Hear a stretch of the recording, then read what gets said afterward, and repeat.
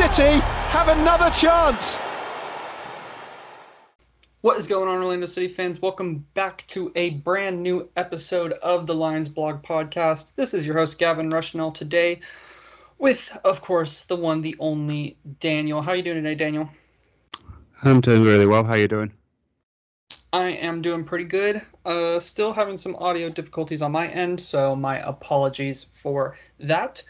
We are back. I will not promise any future episodes, which I do apologize for, but it's just been a crazy time in my life personally. And so I do appreciate those who are sticking by us and listening when we are producing content. Obviously, it has not been as consistent as I would want. But hopefully here in the stretch we can be a little bit more consistent. But we've got a good conversation coming up for you guys. Just me and Daniel. Adam out sick and Chase unavailable due to some more important things like college.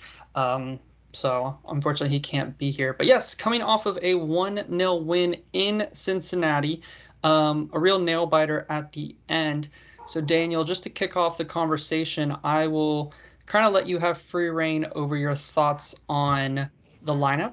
Obviously, the back four, the only real change was Mas in the back. The midfield had Urso and Pereira. Front three of Nani, Pereira, and Mueller. And, of course, DK up front. So just to kick off the conversation, what were your thoughts on Puppy's lineup? I was quite happy with it. You know, it resembled, like a strong team. You know, like I was half expecting him to roll out a few of the fringe players, especially with the big game against Montreal coming on Wednesday. But I was happy and surprised, with what we got. I mean, it was as strong a starting lineup. I was quite happy with the attacking midfield selection, especially, and I think performance-wise, after the game began, obviously, and then the lineup had performed, you could see that it actually did work quite well for a good period of time. So I was happy. I'm always happy when coaches put their best teams out. I mean, or as close as they can. I'm not a fan of like sort of large scale rotation. So I was happy with it. Very happy. Yeah, I have to say I've come to a point with this team where I'm okay with most of the lineups we put out. Obviously, if you put a collection of certain backup players together, I'm a little bit more down on it. But as long as you've got the, I would say the starting 15 in there, I'm pretty pleased with it. And these players kind of consist of that, starting 15, starting 16 players that I'm okay with. Well, yeah, I mean, what I'm thinking is that, we have some experts in the social media world, as we know, that probably play a lot of FIFA, and, they'll tell you that you can put 11 names on the field and this team will just win because it will, basically. They won't give you any reason why. But, there's a lot of things, especially in key positions like at centre-back and in central midfield, especially, like you need that chemistry. And you're not going to get it if you keep making 6 or 7 rotational changes. Doesn't matter how good those 6 or 7 guys from your 15 or 18 now, if they haven't played together enough at the right level of games, then you can always get disjointed performances. So, perhaps, the coach now for the rest of the season is just going to go with, this consistent 11, maybe 1 or 2 changes as needed, and stop pissing about with this, widespread change that we've been seeing through the season. And it's not just him that does it. It's like every Orlando coach has done it, and effectively throwing a game here and there. I don't like that. So I'm glad that, we've got a good, strong lineup. I'm glad that DK played. I'm glad that, Nani played and Galesi and so on. It's all very good. Yeah, not to mention it had been, 2 weeks since our last game. I do understand some of the rotation, obviously, due to but not all at the same time and all that. Yeah. Go ahead. Not all at the same time, though.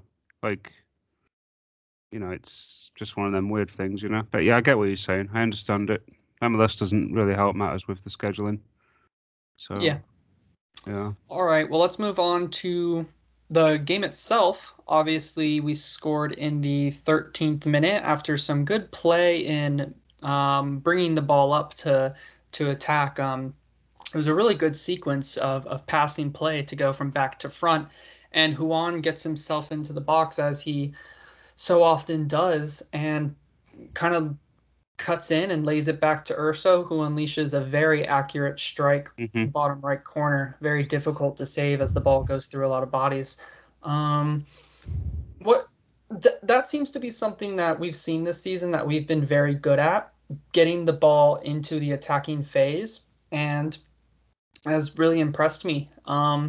It's not so much we are a tiki-taka play out the back as we used to be during the MLS's back cup run where we lost in the final, that got everybody's eyes on us. We're more of a transition team now, but building up through the midfield, we've been okay at. We've had some rough patches here and there, especially in our down run, but this was a good indicator of being able to get the ball to midfield. Obviously, into the final third. Obviously, our biggest issue now to contend with is taking advantage of those positions that we get ourselves in, which we have not done well. But Urso, great individual effort. What was your thoughts on the first half overall? If you want to touch on the goal, you can.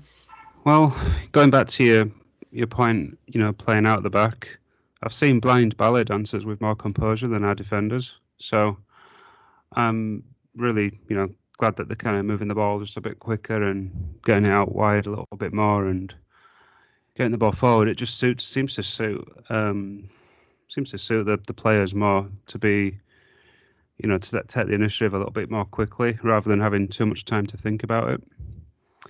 The only player you could really say might be comfortable at the back making a pass would be Janssen, and even then that's kind of debatable because he has really improved his left foot though in terms of distribution recently.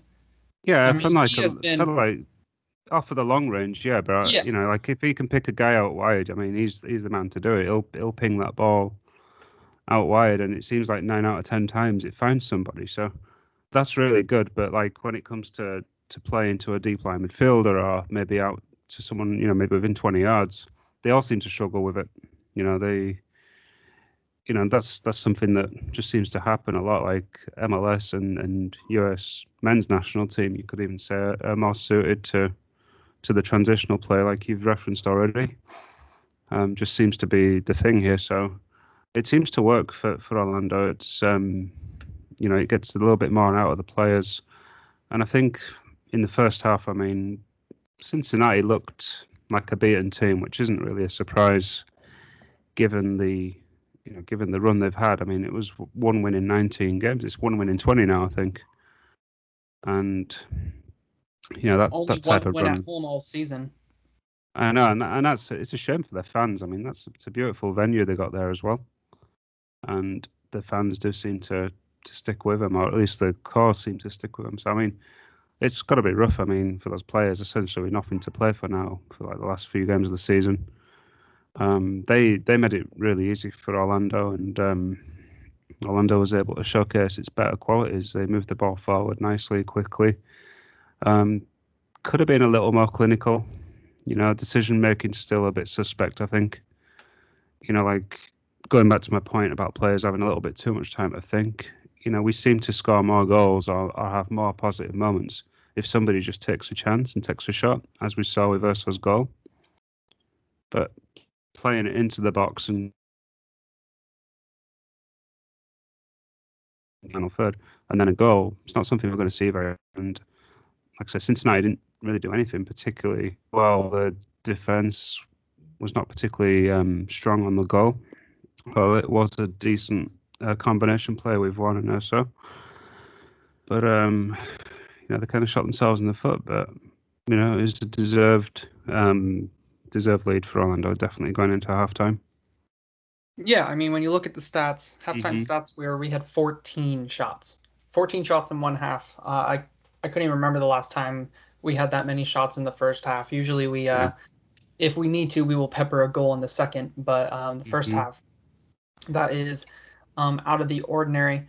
Going towards the second half now, I want to bring up your point about what did you say? You've seen blind ballet dancers with more composure on the ball. Yep. A lot of high press. Cincinnati, Mm. I don't know. Well, I do know what happened. Their coach had a pretty good halftime team talk and changed some things around. Noticed that we weren't really capable of dealing with pressure. I don't know if it was part of the game plan overall that they planned out in advance to get to the 45 minutes and then in the second half come out with the high pressure so they could sustain it for the half, or if it was more of a on the fly, hey, this is something I've noticed Orlando City, Mm-hmm. this is how we can get them. And a lot of times they almost did. And to me, it might be something that was more on the fly, as we had a couple really bad giveaways Mm-hmm. in the tail end of the first half. So that makes me think it was more of a on the fly kind of thing. But anyways, they had pressed. They had pressed us big time, and we could not cope. And there are a couple teams that have done that to us this season, and we haven't coped. The one that comes to mind is New York Red Bulls, who beat us in both the home and away Mm-hmm. fixtures, and they are very notable under Gerard Struber to be a high pressing team. That's the one that comes to mind the most right now. I believe Atlanta United did it to us too when they slapped us 3-0. Mm-hmm. So overall, this was just another display of us not being able to cope with that. They did have a lot of chances. I do think part of the reason we got through was just their quality um, in the offensive third. Just it wasn't there. They have decent players, but they're just not linking up well. To go back to your point on chemistry, Mm-hmm. which they have chopped and changed a lot, obviously. So the second half for me was disappointing in some aspects, but also very very positive to see us kind of come through that. You know what I mean? So where does the balance lie for you between, hey, we had a really rough period, we struggled, we were 1-0 up on the road, and the other team was who not a lot of people see as a good team. Um, they were kind of dominating us there for a solid 20-minute spell. How do you balance that versus, but we got through it, we still kept the clean sheet. They did not score, and we grinded out the win. Where does that balance lie for you personally? Um, I'm always someone that's paid more attention to performances than I have results. You know, which in a statistics-driven world that we live in is not going to be the most popular take. But um, you know, if you asked Orlando, did they pass the eye test yesterday, then my answer would be no. Only because in the second half, I mean, they allowed Cincinnati, you know, a lot of freedom in the field, and they didn't respond well to the press, and it just comes down to that core concern for me that I've had all season is whether we have enough actual quality throughout the squad, because you can press teams and press teams, but good quality sides will always find a way to play out of that and to deal with it. And on a one-off occasion, like for example, DC United, or probably Red Bulls is probably a better one because that was earlier in the season. If they were going to nail that sort of issue, then it should have been after that game. But it's been their undoing now several times this season. And you know, if Cincinnati's attacking players had just been a little bit more, you know, on the game, probably maybe not lacking so much in confidence, they might well have punished Orlando in the game. So it's a concern for me that, you know, certainly going forward, they might be able to this season ride the momentum and get the results they need and get into the playoffs. But next season onwards, you know, another 6 months is going to pass between the end and the start of the seasons, respectively, or 4 months, however long it's going to be. I think it's going to be a bit less, probably 4 months. You know, then these players are going to be older, a little less wiser, and you know, they have to come in and they have to bring some people in that can maybe play out of that system a bit better. Because it seems like the blueprint right now to get under Orlando's skin is to just press them and then they'll crumble, which, to be honest, it's happened more often than not. So it is a concern. But they got the result. I mean, people are going to say the points are what matters, and to be honest, they're probably right at this stage of the season. But as a something to do over a 34-game season. You can't continue to make the giveaways that we do and the sloppy passes we do, and just continue to ride it out and get the point or the 3 points. Yeah. And look, we're going to be scouted for the playoffs. We all know that. Every single game, your team is scouted, obviously, but for the playoffs, you're going to be extra scouted, and they're going to be looking at, well, they lost, some surprising games this season against teams that weren't very good at the time that they played them. Why did that happen? We lost at home to Montreal. There was a red card in there, but if they go and watch the footage, there's a reason we lost to Montreal. We were 2-0 down in 37 minutes.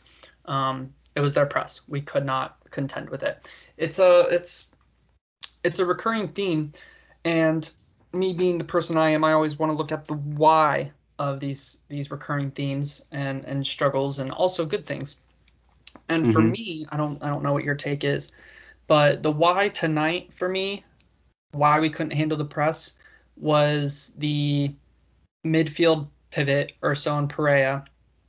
We're not spaced correctly, and they were too far apart. And so when you get pressed, you need two triangles, basically.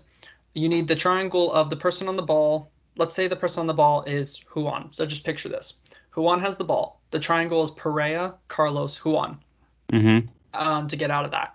And then you need Perea, Mueller, Pereira to get out of that.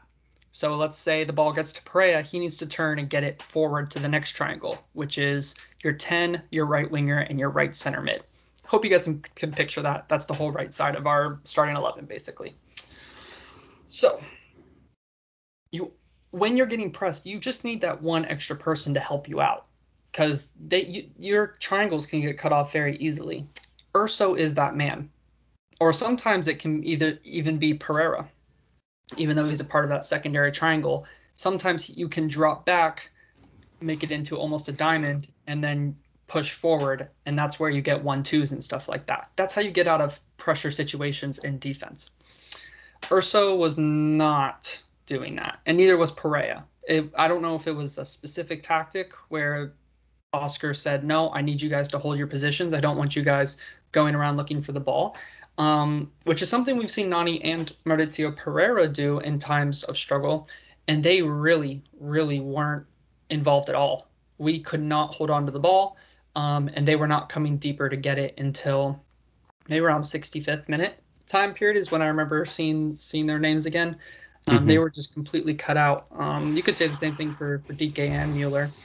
And I mean, it's a testament that the fact that all four of our starting front four players were taken off the field because they weren't doing anything at all in that second half. And I think Benji Michel coming on was a really big move. So for me, that was part of the problem. Do you think it was more of a Oscar Pereira instruction, or more of a lack of game intelligence, noticing that they needed some extra support to get out, and it just wasn't happening from our midfield double pivot?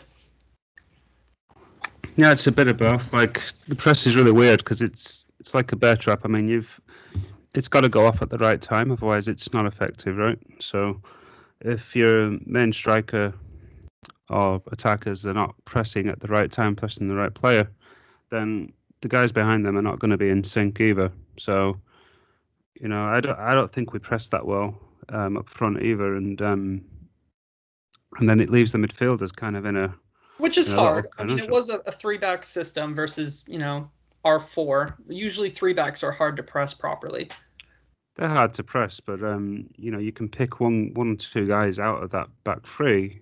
Like, for example, they could have picked Hagland and Cameron, that are not the most comfortable ball playing defenders you're going to find, and those are the 2 I would target. I wouldn't, or maybe you could even just leave them unattended. But the thing is that there didn't seem to be a real decent plan when it came to the pressing, and when you do that, then your midfielders are going to be like, well, hang on a sec, if we leave and they bypass the press now, because they already gained the man advantage by the strikers not pressing properly, well, they're going to leave somebody like Acosta free as well. So I don't blame it all on the midfielders, to be honest. I think the press broke down on our front line, and the midfielders are left in a position. And I'm not a fan of double pivots to be honest. I think like you've got two defensive players that are just going to sit in front of your defenders, and I don't know, like to me that's a bit negative. I'll just play with the one and have somebody just in front of them, maybe to do more of the pressing. So that's what I would have done personally. I feel like the front four did not press, did not influence the game, did not impose themselves enough, and that left the two in the middle as, in a bit of a situation, because you had Brenner dropping deep as well, trying to get away from the centre backs, and then you have Acosta sitting in the hole. So it's like, well, you can't leave those two unattended either. So I think Cincinnati countered it well, but Orlando didn't do enough as far as trying to get that ball back. Yes, I agree with that. Now, where do you stand on us not being able to handle their press on us? It just comes down again to composure, and quality on the ball. Okay. I don't think we have enough of it. I've always said that. I'm not making a flippant remark. I've said it. I said it last season. I said it this season. We don't have enough players in the squad that are comfortable on the ball, and until that particular aspect of the squad changes, then it's always going to be an issue. So again, we need probably reinforcements in the transfer window, and hopefully some players that can not only break out of the press, but can offer a bit more when they get on the ball, and maybe be a bit fitter. Because you look at the team, we've got you've got one guy who's got one foot out the door, and then you've got two guys that are the wrong side of 30 already, that you're relying on as you start in 11. So that's kind of where we need some help, I think.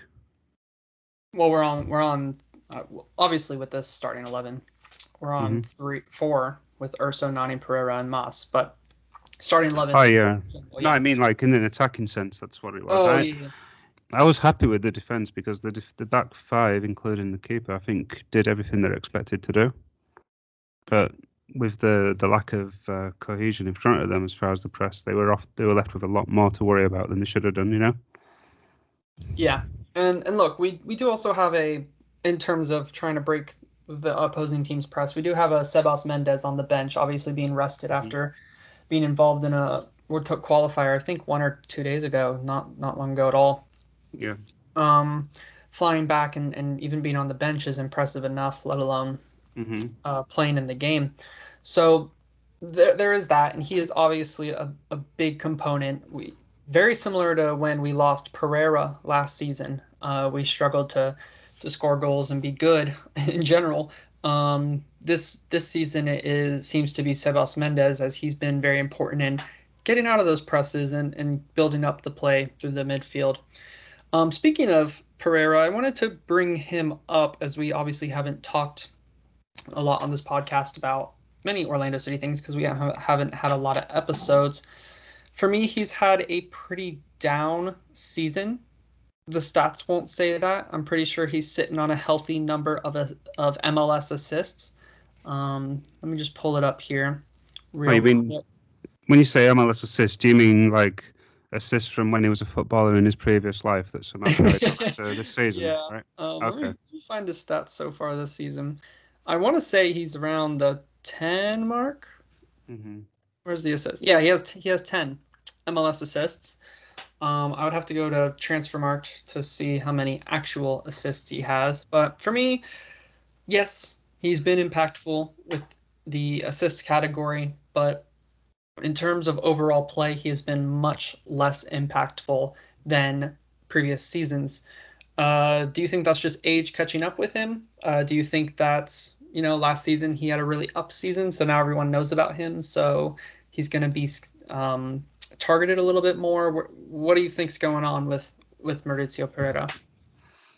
The way I see it is that, when you're a creative midfielder like Mike Mauricio, you need the ball at your feet, and you need to be the number one man in the team, at least at this level you do.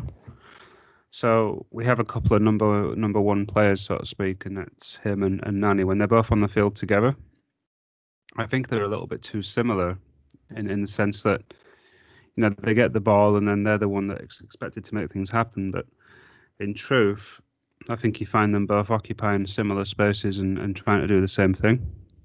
And the problem with that is if Maurizio Pereira is the one who's supposed to make things happen, but Nani is also the one to make things happen, they only have Dike and Mueller to pass to, not that third option that most people have. And we don't often get enough people in the box, when we're attacking the ball or attacking the crosses, there's not enough people in there to try and get the ball. So, does Nani have the legs on him to make the run, to get on the end of whatever pass Mauricio is going to try and play? And the answer to that is likely not, it's a no. And that's not Nani's fault. I'm not going to, sort of diss Nani there, but you've got two players there essentially that are very similar, even though they play different positionally. They're very similar in what they bring to the team. And when you referenced earlier that we play a lot more transitional and a lot more direct, I mean the ball and the game is literally flying over Mauricio's head. So he can't have that much impact. He's not, too combative. He's not going to physically impose himself. If he hasn't got the ball, then what else can he really do? It's a little harder on him. If we were still playing a lot more possession based, he would probably be more influential. But I also do feel, like I said, if you have him as a 10 and you've got two good, quick, direct runners either side of him, plus Dike up front, you would see more from Mauricio. Have we seen that? I feel like we have. Not Maybe much. When Nani gets rested. I feel like but that I feel after... like more it's Pereira gets rested and Nani starts, or he's injured or something. It seems to be that way. I mean, I feel like that after the 8th or 9th game this season, Orlando kind of just stopped doing what they were doing well and just went to this more transitional, more defensive, more pragmatic style of play.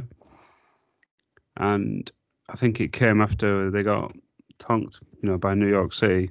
I think everything changed after that game. They just went to this more conservative style.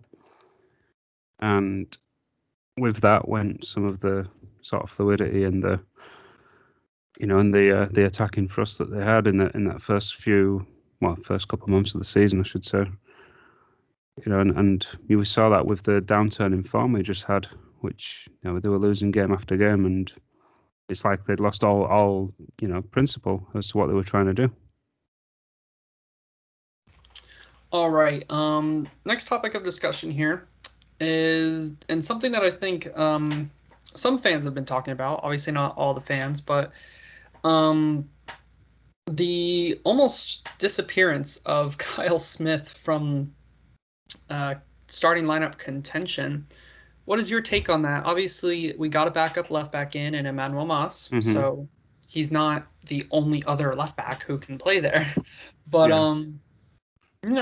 you still expect to see him get some minutes to combine with Ruan, and I ever since Ruan's come back from his injury, it's been all Ruan, no Kyle Smith.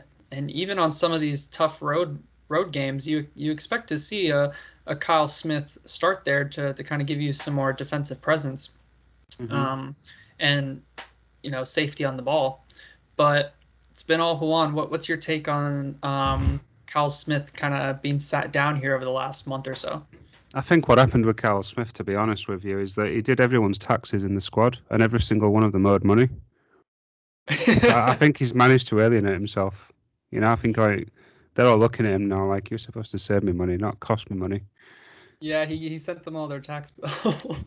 So they're all owing. I mean, they're all upset about it. They're all a bit pissy, especially with the deadline just finished.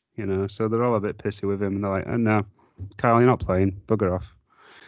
But no, in all seriousness, I think what it is that I think Oscar's overcompensating for the lack of attacking players we have. I mean, for all intents and purposes, I mean, you even saw this in the game yesterday. Like Owan seemed to be the regular outlet for the ball.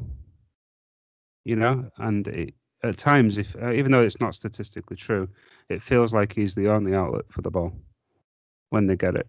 And that's fine if you're Cafu or somebody like that who's got a good end product.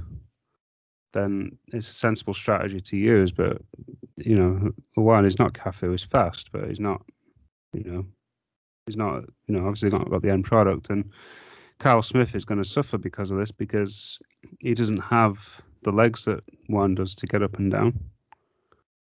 And doesn't have, you could argue, he doesn't have the end product either.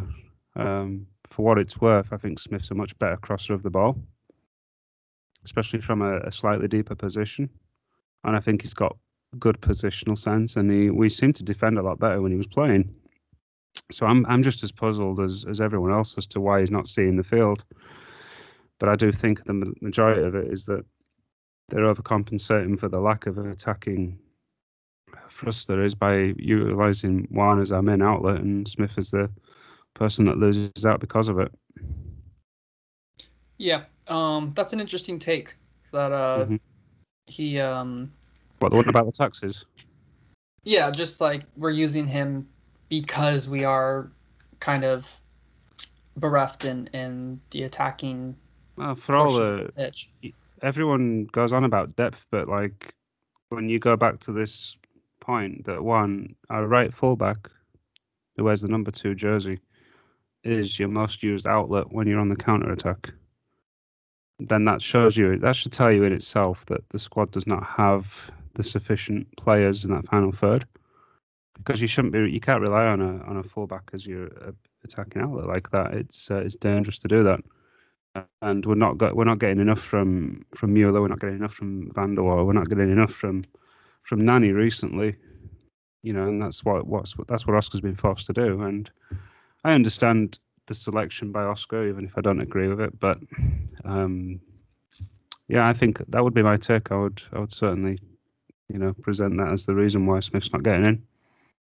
I will say Kyle Smith is currently sitting at 20 games started, 24 appearances, and Juan is at 16 games started, 19 appearances. Both of them have the same number of assists, MLS assists, of course.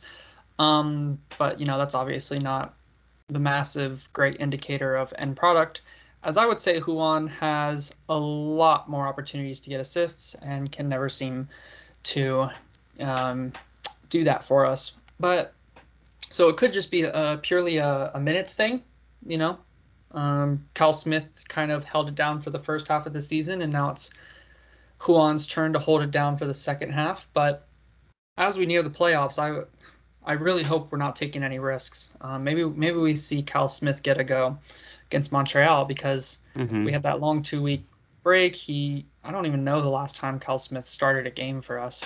It's been quite a while. He did have a poor performance in his last start. I do remember. It might have been the Atlanta United game. Was it? I think he did. He came on in that game and did really poor in a defensive situation near the end of the game. But that certainly can't be the reason why, because most of our players played poor in that game. Well, you have to wonder, like, if that's the case with Smith, then how do players like Moutinho and such keep their place game after game? Because, it could apply that to any player, one game and then you're out. I mean, this isn't the only time this has happened to a player. This has happened. I can think of the teams we support in England that it happens there as well. That one player will have a bad game and you'll never see him again, and yet other players will constantly play. So I mean, every coach has their favourites, and it's clear that Oscar's got his preferred 11, but yeah, with Smith, you've got to feel for him. I feel like he should have probably been the left back. If Moutinho's not playing, then I would have had him at left back. I would have been quite happy with that. Yeah, Moss has been exactly what I've expected. Just an average, experienced professional who can do a job out there. All right, so that's the Kyle Smith conversation over, because he's literally disappeared. Before we move on to the Montreal game, it would be remiss to not talk about Pato being back in the 18, or what is it now, 21? I don't know how many subs were allowed these days. What do you mean? Do you mean Pato, the guy that's deliberately got himself injured and purposely not playing and letting everyone online abuse him for it? Yeah, it looks like he finally wants to play come playoff time. What a surprise, right? What a dirty guy. Oh, he's a horrible guy. He's so, I hope we don't totally extend his contract. he totally 120% deserves the abuse he gets online for being injured. Of course, I'm being completely sarcastic here. Yeah. No, If you all can't see that, we are obviously not condoning abuse of any of our players, let alone a player who's been out injured all season and does have a track record of injuries. But he is back after the Atlanta United game where he got injured. On the bench, of course, we didn't get to see him. If we go on to win the cup, let's just throw this out there. If we go on to win the cup, he plays a role. Maybe doesn't score, but he gets some minutes and helps us in the playoffs. Was his transfer to the club worth it, in your opinion? Well, it's a very, very strong rhetorical question, isn't it? Yes. I think I first of all, with Pato, the decision to sign him was made by the club, and he's a footballer. If you offer him a contract and you want him, he's going to accept the contract, right? If he wants to come. So I don't blame Pato for being there. I don't blame him for taking a cut of his salary and whatever else. He's not been purposely injured, but he has a very long injury history, and the club signed him despite that. He had not played a competitive game for, was it like 8 months or so?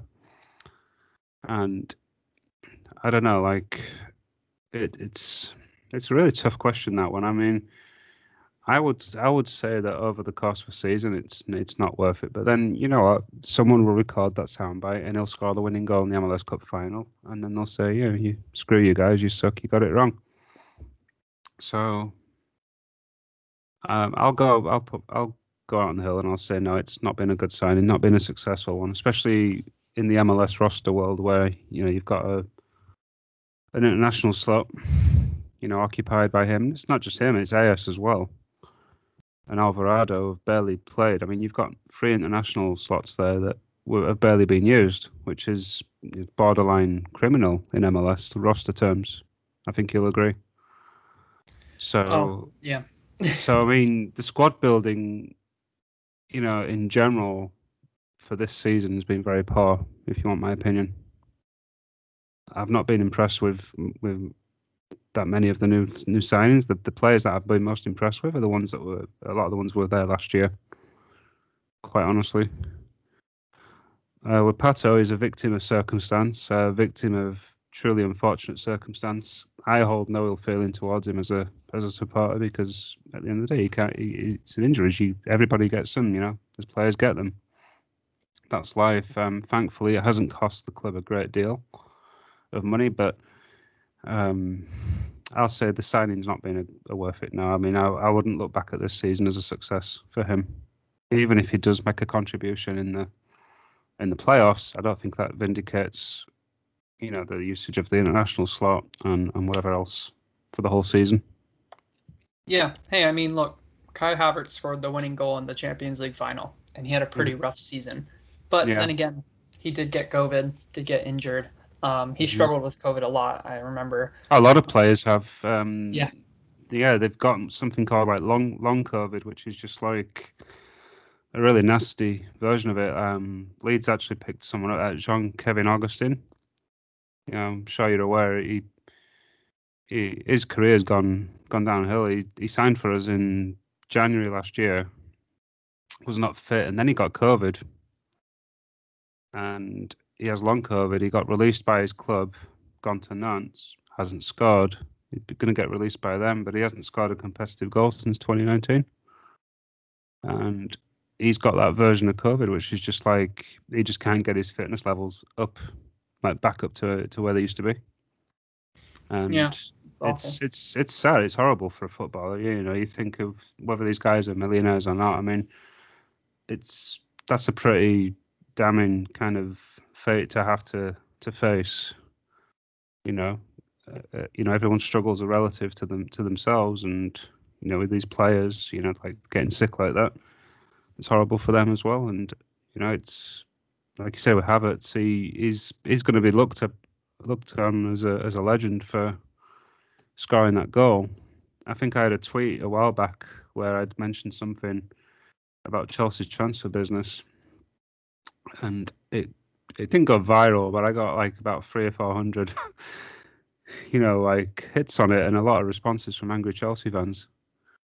But then I'm thinking, well, you paid 70 million for Havertz, and you paid like 75 for Werner. Can you honestly say those were worth it, even if you won the Champions League, And I don't know. It's just like football's crazy, man. It has that knack of just kicking you in the balls and having a player do one thing in one game. Happens to be the most important game of the season, but over the course of a whole year, it's you always think, well, we could have gotten better value somewhere else. Yeah, it's a crazy game. It really is. Let's look ahead to Montreal Wednesday, of course. I think we're done on. Oh, actually no. What's your stance on the penalty claim before we get out of the Cincinnati talk? We got to talk about that. First of all, we can't talk about the penalty claim without talking about Tesho's rocket. Do you think it was a goal? Absolutely. Yeah, the replays that we saw, to me, the replays the commentators were talking about a couple of slow motion replays, and from what I saw, it was a goal. The ball looked over the line to me by about an inch or so. Now, I haven't seen this particular angle, but I saw on Reddit that somebody said there was another view of the goal, which we didn't get to see, where it appeared the ball was just slightly on the line still. Now, I don't want to interrupt, but I guess I do. Sorry. Okay. My podcast, my rules. I saw a picture of somebody who does goal line technology through the cameras. It's like a Twitter page, and they have the software to do it, I guess. And through their software, which isn't 100% accurate, but it's very, very, very accurate, they claim, obviously, it showed that there was parts of the ball on the line. Okay. I haven't seen that, you see, so I'm going off my raw kind of unedited visual feedback. Yeah, right now it's totally up in the air. Who knows? Really, I mean, I don't think anybody knows. It would have been a goal of the season contender for Orlando had that counted. Amazing. Because it was a terrific shot. I mean, bloody hell, it's really, really hard to hit a ball the way he did, and he did it while he was on the move. I mean, I'm glad he just took the shot, because there's a lot of times this season he just won't shoot. It was a great effort. I feel very, very bad for him, because it should have, you can say it should have counted. I mean, we'll never 100% know until they put the technology in whether the ball was fully over or not. When a league like MLS is charging you teams 350 million to join, you'd think a little bit of that money should go towards some goal line technology, and make the league a little bit better than it was the year before. Oh, it's been in the news now, I think 3 or 4 games this season, and I don't remember ever really hearing much about it in previous seasons. So I feel like they're going to do something about it. I think they have to do, because the thing with MLS is that, for all these, aspirations the league has, and for all the shtick that the fanboys want to talk about, at the end of the day, the league is still behind, like, technologically, and certainly in terms of refereeing. I feel like they're going to have to implement this goal line technology. They're going to have to, they're going to maybe have to hire full-time referees, and train them a bit more, and whatever else, maybe get some people in from other leagues or something to improve the standard there as well. Because I feel like that should have been something that, should have been looked at the very least and checked. And then as for the penalty, I think 100% it was a penalty, yes. I was telling my friend, actually, I texted him for the game. It's 100% Stonewall penalty. And let's be honest, Gavin, if it was the other way around and that was an Orlando player that got fouled, I think we'd all feel the same way. So even if one player has pushed another, I mean, it's a contact sport, so that's always going to happen, especially when you're defending. a long ball like that, Schlegel has his hand on the guy's face and the guy goes down. And it's a penalty and a probable yellow card at the very least. So yeah, it should have been a penalty. And, and my friend said to me, he said maybe that was a make-up call for the goal not being given. Which, you can never discount, I guess. But yeah, it should have been a penalty in my opinion. Very few things you and I disagree on. I don't think it was a penalty. That's fair. I think that I personally look at it in the lens of he did get knocked. I don't know how big of a knock Haglund gave him. And I'm not saying Haglund did it on purpose. He fell over, probably got pushed by Urso. That's probably more of a penalty than this one for me. Because the natural arm movement when you're falling over is to wave them around to try and catch your balance, right? I've just pictured. That's how you wave. That's what you do. You just made me think about that. You made me think about that scene in Team America: World Police where they're on the car chase, and the guys are in the front car waving their arms about trying to get rescued. Yeah, that's exactly what they do. So for me, he gets hit. Again, not sure how hard. And real, you can't tell in slow-mo or in real time really if it's that big of a thing. But to me, he loses his balance, and you can tell. Look, he still has to try and defend the ball. He can't just fall over because he's lost his balance. So his eyes are on the ball. He's clearly lost his balance. To me personally, that's how I view it. Waves his arms, and you can tell he's lost his balance in the jump, because when you try to do something when you're off balance, it never comes off right. His jump is literally a half backflip. And you don't jump like that naturally. No. He jumps falling over because he's off balance. And so, to me, the natural arm movement is you're going to hit the guy in the head. And your argument of it's a contact sport, on the one end, I kind of apply to the other end. So, like, I can see how, when you play the video, if you're looking at as it's a contact sport, but your elbow hit the guy in the head, it's a penalty. You know what? I'd argue 3 years ago it was a penalty when MLS was really big on head contact, being very strict on that. They're clearly not that strict on it anymore. Who was our player that got elbowed in the head, and not even a yellow card shown or not even a foul? But I don't know. It happens, but. End of the day, to me, he's completely off balance. He does a freaking backflip while trying to jump for the ball, hits the guy in the head, and they're obviously going to look at it. To me, they made the right call. That's just how I view it. That's fine. I mean, I get what you're saying, but the one rule I always apply to these incidents, okay, before I make a decision is, if this was the other way around, how would I feel about it? And circumstances reversed with Orlando goal behind in injury time, and that happens, I think you're seeing riots in the streets after that.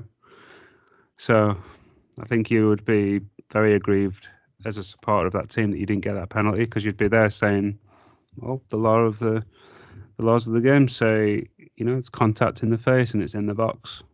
You won't be thinking about all those other additional phases of play that you just described, which, you made a very good case. I mean, I'm not saying I don't think you're necessarily wrong, to be honest. I just feel that on the balance of it, I think I would have expected the penalty had I been supporting the team. Yeah, and you look, there are different refs, and that's why there are different interpretations to each call for every match. Yes. It is a true statement saying that a different ref would have called a penalty, and we got lucky. A different ref would have called a penalty. And a different ref might well have called that goal.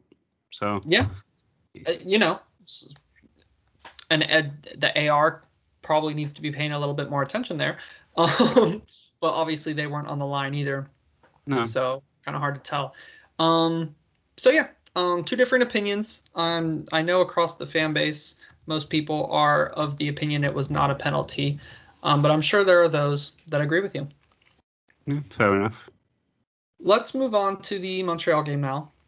and get out of here. Had a long discussion already. We were talking beforehand about this game and how on paper it might not be the scariest game home to Montreal. But I'm really nervous for this game. They've already beat us at home once, and I hope we remember that. I hope we remember that because we played poor in that game. We got 2 red cards. Very, very, very bad performance and bad result for us. So I hope we're out to get a little bit of revenge. But Montreal currently sitting 7th, teetering on the playoff line, 1 point ahead of New York Red Bulls and New York City FC, or 4 points ahead of Columbus, who got their big win against Miami. Actually, a really good result for us, New York Red Bulls beating New York City, as that kept them 5 points back now instead of only 2. So, like I said, very nervous. I watched their game against Philadelphia this weekend. They play a 3-4-2-1, 3-4-3, 3-5-2, different iterations, same thing. We did not cope with that well against DC, and they're a similar team, line up in a similar system, go across the entire field. You really need to play through us. They're going to press us, and they have a new striker, Miljevic, who played pretty decently for them, scored a goal. What are your feelings on the match coming up, and what are we going to have to do to beat this team, who are going to be way up for the fight, in my opinion? Well, you've got to win. It's as simple as that. So I don't think a draw really does much. You know, a draw doesn't really do anything for either team at this point. With 5 games left. So for Orlando to win, it's 1 foot in the door, I think, to getting into the playoffs. And for Montreal, they have to win, and then they'll put in pressure on everybody else. So it's you're going to see an attacking game. I think we might see a few goals in this one. But Montreal, like you said, with that pressing and that energy, you've got to watch out for them. You can't afford to be complacent. And I always have in my mind, like from 2 years back, the complacency that was kind of in the fan base about the last few games of the season when we were going to make the playoffs after magically winning 4 out of 5 games after winning like 3 all season. That's not the case here. It's Orlando's got to be fully tuned in, and they've got to take it seriously, and they've got to do what they've got to do. And I'm not expecting a cavalier attacking performance by Orlando. I'm expecting a scrappy, defensive, gritty, probably direct game, to be honest with you. I would not be surprised to see us change shape a little bit and maybe go to a 4-4-2 and go with 2 central strikers. That would be a good countermeasure, in my opinion, against 3 centre-backs, especially with a team that likes to play out the back. So I would not be surprised at all if we see, I'm not saying, I don't know if we'll see Tesho and DK, but I'm pretty sure you're going to see DK and possibly Michel starting that game. One of Nani or Pereira is going to drop to the bench, and you're going to see an energetic 4 in midfield with 4 solid defenders behind him. And I think Antonio Carlos is out as well. So that's another absence as well. And you got Schlegel and Janssen, and I don't think that's the strongest combination we have. So it's going to be tough. I mean, they've got to be. You can't have any of these self-inflicted errors. They've got to just do what they've got to do. So, like I said, it's going to be a direct, scrappy game, and I think there's going to be a few goals. Yeah. Look, the positive is Joel Waterman's out for them. They're starting center back as well. I believe Kyoto might be out injured. And looking at their schedule ahead, this usually when people talk about these narratives, I rarely believe them, but I will throw it out there. They play Saturday, Wednesday, Saturday, Wednesday, Saturday, Wednesday, the rest of their season until playoffs, obviously. So they played against Philadelphia in Canada on Saturday, fly down to us Wednesday, Orlando, obviously a pretty big trip there. And then they're back in Canada on Saturday against Toronto, and obviously a rivalry match there. And then midweek, They're in a Canadian Championship semifinal against a team called Forge FC. And then I lost my schedule, so as I stall. Then they're away to the Red Bulls Saturday. Then they have 2 home games against Dynamo and against us. Last game of the season for us is in Montreal. So Saturday, Wednesday. Most teams don't write off games. Obviously, we did against New York, but we might be lucky in that, I can only hope they write off the game against us, considering the run they have up ahead. But I highly doubt it. They're probably going to do the whole every game from here on out is a final, and it is for them. So I think it's going to be a tough match. They're going to look to scrap points wherever they can get them. Tough run or not coming up, and I just wish we would have caught them near the end of this tough run, which we will, but it will be a home game for them. I'm pretty sure they're going to write off the Canadian Championship game if they're going to write any of them off. Not so much write it off, but if they're going to rotate, then that's the one. I mean, Orlando really needs the 3 points on Wednesday, because when you look at the run they've got after that, I mean, you've got New England, who we know how good New England are this year, and they're chasing a record as well. So they're not coming to Orlando just to kick a ball around and go home. They're coming to win. They got Nashville, and Nashville are the exact description of what I think Orlando is going to have to play like against Montreal. Which is very gritty, very tough, very strong, especially on set pieces and such. And then you've obviously got the Montreal game, and I can't remember the last remaining game. Who is it Orlando has again?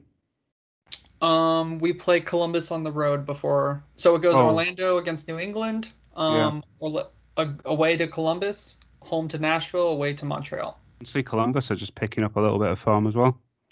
Yep, and look, they are only 4 points out of the playoff race. Exactly. So Columbus, I mean, I know the table will always suggest something, but good teams don't become terrible overnight. And things like form and injuries and such can really derail your season, as we've seen with Columbus. But they're just getting everybody back now and playing well. I mean, I don't think Caleb Porter's the sort of coach that's going to give anything to anybody. He's I think he plays every single game like it's his last, even if there's nothing to play for. Which you never know how the season runs, but if they've got even a 20% chance, 25% of making playoffs, they're going to be fully up for it, and they're not going to make it easy. So I mean, there's no guarantee here that Orlando's going to win. I would say they probably need 3 wins and a draw to completely nail the playoffs down. Maybe 3 wins might be enough, but given all the other teams and the fact that they're all playing each other, that just makes it really, really complicated. It's just as well they got the win yesterday in Cincinnati, because if they'd not, then it would have been looking a bit more precarious. So, yeah, we've given ourselves some breathing room. Not to mention, we do have a matchup against Nashville at home. Obviously at the end of last season, they bopped us in the face and beat us at home. But if we can pull out a result there, they don't have a very easy schedule coming up either. They play Columbus, Philadelphia. Their rivals, Cincinnati. So they're at Cincinnati. Hopefully the rivalry will make Cincinnati a little bit better, but probably not. They play us, and then they play at home to the Red Bulls. So yeah, I mean, there's no easy games. I mean, there really isn't. Everybody right now, who's in that playoff discussion has got a tough run. But we have to look at what business Orlando can take care of. They can't control the other games, so they've got to get those points themselves. And we'll see on Wednesday, won't we, if they've got it. But if they don't win on Wednesday, then it's going to look, very precarious, especially because there's only a few points, really, just safety. And you ideally need that top 4 finish because you want that home playoff tie. So, I mean, if it's an away playoff tie for Orlando, then, yeah, we're in the playoffs. But, do you feel as confident? Maybe not. Especially as the stadiums around the country are just opening back up again, and there's likely going to be a full house for playoff games. you don't want to be going to someone else's stadium in front of a full house. So it's they've got to win. I think they know that, and we don't need to tell them that. Yeah. So maybe not surprisingly enough, but I do have a sneaky feeling we will play well in the New England game and might come out of that with a win. We always seem to pick up our game when we're up against a proper good opponent. The boys seem to gear themselves up for it and play well. Yeah, because those better teams will push more players forward. They're going to leave more space at the back, and the funny paradox in all of this is that Orlando actually has the players that can take advantage of that. It's just when teams, maybe at a slightly lower standard than Orlando come to town, they just defend and they press, and that just nullifies the attack that they have, which leads back into the whole other discussion about players that we're probably going to need going forward. But yeah, I agree. The New England game might be a surprise. I don't know if it's necessarily a win, but it's I think there's a chance they could win if they can defend well. I think they can win, because I think they'll score. I think Orlando's going to score in every one of the games we've got left. But whether they can keep them out that's the tricky bit. That's where the doubt is, I think. Yeah. What's your prediction for the Montreal game? What are you feeling? I'm going to go against everything I just said, and I'm going to say it's a 2-2. Because both teams are going to need to win so much that they're both going to do quite a bit of good stuff, and they're going to both mess it up for themselves as well. Okay. Setting the bar low, that's probably a smart thing to do. I honestly, I don't think Orlando's got many clean sheets in them, I feel like unless they're 100%... Hey, we have more this season than we did last season. Yeah, but even then, you just look at some of the goals they've conceded. I mean, I'm not fully confident in the defense. Especially with Antonio not playing. I feel like they need more back there. No, not against Montreal. One thing that they really did well against Philadelphia is getting in the channels, getting in the spaces in between the players.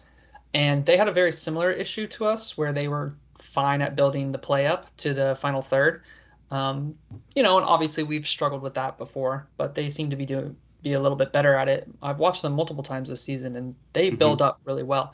When they get into the final third, they lower their tempo so much. They do not go direct towards goal. Sometimes they'll have a good passage of play and get past a couple players, and then just stop and slow down and pass it back. And it's like, no, that you got to go forward there. What are you doing? And it's been frustrating to watch them. But on the road, they might say, hey, we need to be more direct. And again, they get into those channels and they find those passes, and that's hard to defend against, and that pulls people around, and they could very well pick us apart here like they did. That's the thing. I'm not sure that... I don't think our team has enough quality to deal with that type of play. I think that we've seen this season a lot of rush tackles and a lot of rush challenges, and that's the type of team playing that way. If they do it well, that's going to encourage those types of tackles. So you're going to have players flying out of position and maybe getting themselves a card early in the game, which we've seen quite a few times. And Schlegel's starting. Yeah.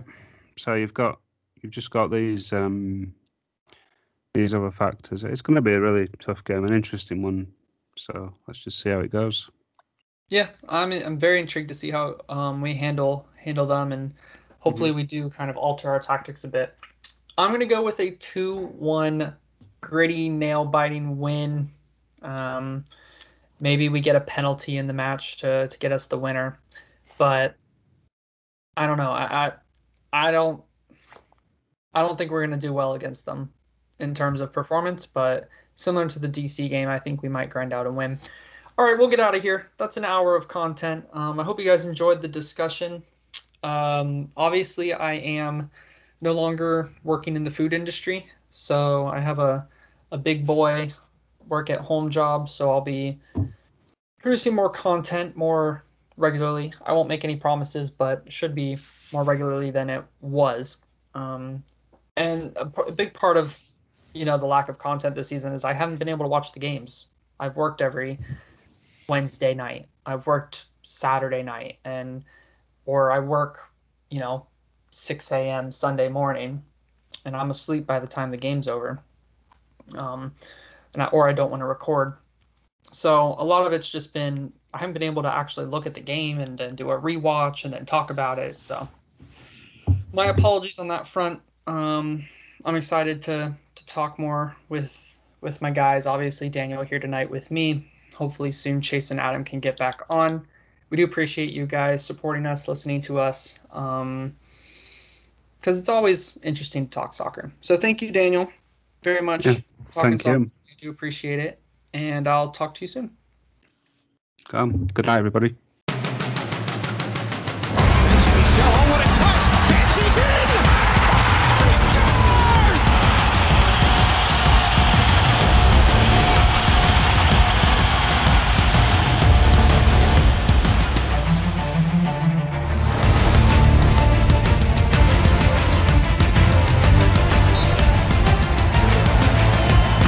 Saved by Schlegel! Can you believe it? The outfield player in goal for the shootout beats it away, and Orlando City have another chance.